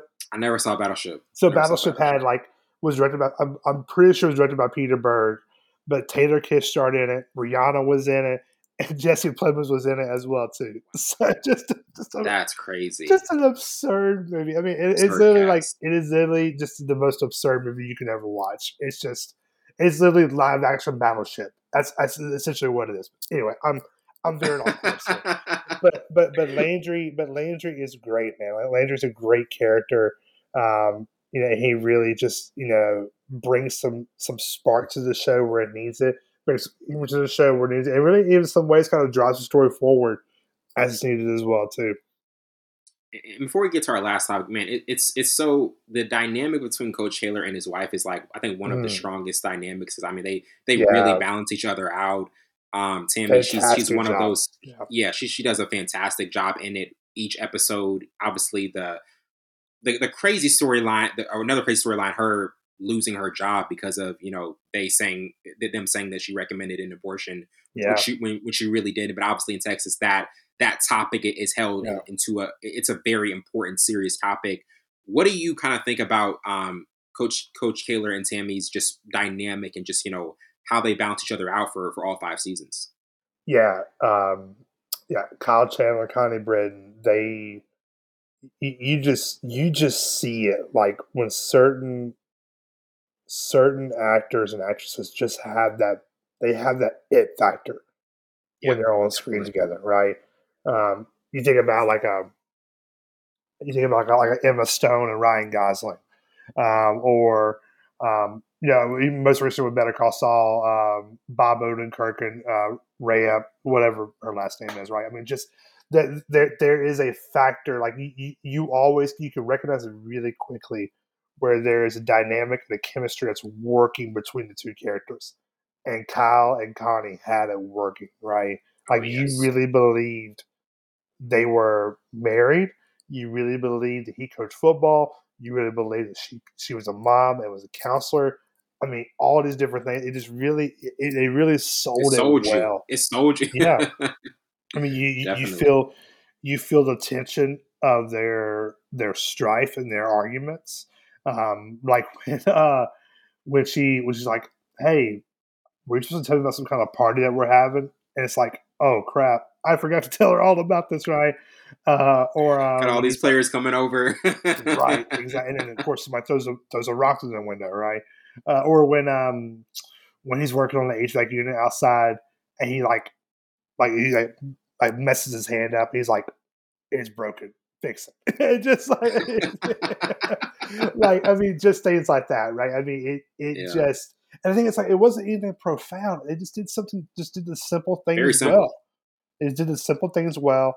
They sold it. They made you believe, and it really helped solidify like those two central characters in that story. Like they were solidified because of how well Kyle Chandler and Connie Britton handled it. Yeah, definitely. And getting to our last topic, it's the first 3 seasons, and then the last few seasons feel like 2 different groups. Honestly, it's really like when you get into season 4, it's like, okay, this is different. This is completely different. You lose a couple characters from season 3. I don't think Tyra, Lila, they're not seen as much. Which season? I'm gonna go with seasons 1 through 3 because I'm biased towards that Totally. that cast and that crew. That's just who I'm used to. The last few seasons I think are put together well, and we get a new zone of Coach Taylor having to resurrect a different program. But I think seasons 1 through 3, that those were the characters I remember the most. I have the most fond memories of in terms of just like all the memorable scenes, the state championship. To you, kind of which sect of seasons would you kind of take?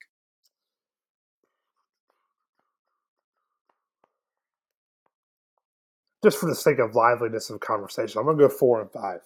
Okay, because I like it. because you had the complete nature of the story being told there, right? Whereas like season 2 was abruptly ended. The season 3 kind of had to like spend their first episode kind of like cleaning up what wasn't finished, right? So I'll go with 4 and 5, and I think it's just, and I think for me, as you can be completely honest, I think it is the Michael B. Jordan factor of the show, of just like, like you just really, as I've said in previous, like, things we've done where we've mentioned him as a character, like you just really admire him as an actor, and I think you kind of saw really early on, because again, when I saw this.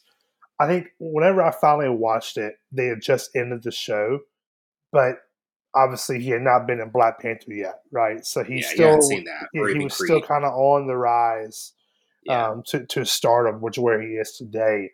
So So for me, it was like I think 4 and 5 was really kind of captivated by him, by the stories like with Jess and all that stuff, and her family, all that stuff.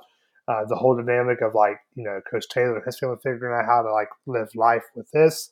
You see kind of the arc of Jason Street's character kind of come to a close, and how he found redemption for his life.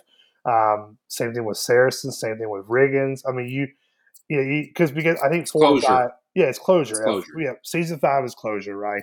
It brings everything, it brings it to a nice little package. Like, here you go, and there's a reason why the last.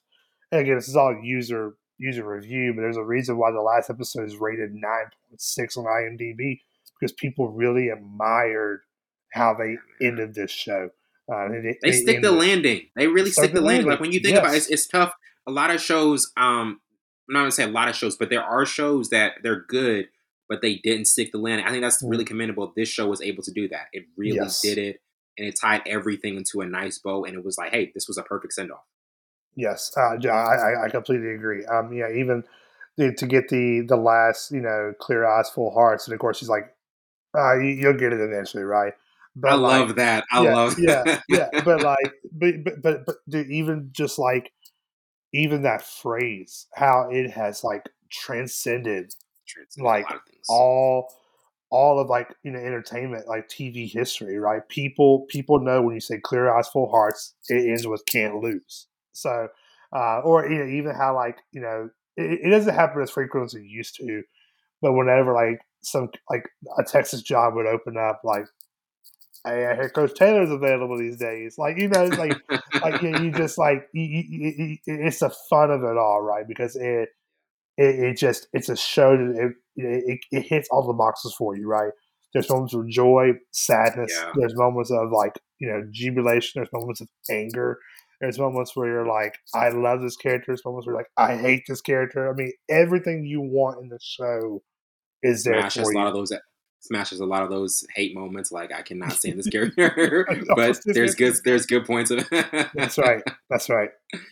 And to close it out, man, this is, in terms of Mount Rushmore shows, this is on that list for me. Mm-hmm. Sopranos, The Wire, Breaking Bad, Succession, Friday Night Lights. That's my 5. Where does this fit for you in that your top 5 of of your personal favorite shows ever? I would say it's definitely top 5. I would say it's probably either 4 or 5.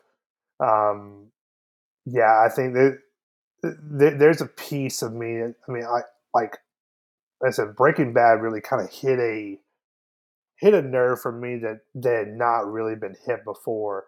But I will say this: I'm rewatching Better Call Saul right now, and Better Call Saul might overtake it for me. I've heard some people say that. I've heard some people say Better Call Saul might be the way that Better Call Saul is written. Maybe we'll do this on another podcast another day. Yeah, but just the way that it's just written so well. And so I think for me, if I had to say my Mount Rushmore of shows that I can go back to, can recall episodes and moments and knowing where I was when I watched all that kind of stuff, I think I would go. We got Breaking Bad, Better Call Saul, True Detective Season 1, with McConaughey and Woody Harrelson, Friday Night Lights, and then just kind of a fun show to have in the midst of all that would be something like Frasier. It just kind of hits. It just does something for me that I rewatched a lot of Frasier. it really it's just the absurdity of two rich white dudes in Seattle. It does something for me. So. Man, that's a good point. Frasier is a really good show. When Frasier's on, I tend to just stay on and watch. I'm like, I like this show. Yeah, I like this show. It's you really just I mean, I think it's something that we just don't have today, right? We just don't have that show that's with kind of missed. With 20-minute episodes, and you can bang it out and keep it moving, right? Yeah, definitely. Well, Trent, has been an absolute pleasure as always. I hope Savon just felt a little like, man, I wish I would have watched Friday Night Lights. Yeah, man, it's one of the conviction, Savon.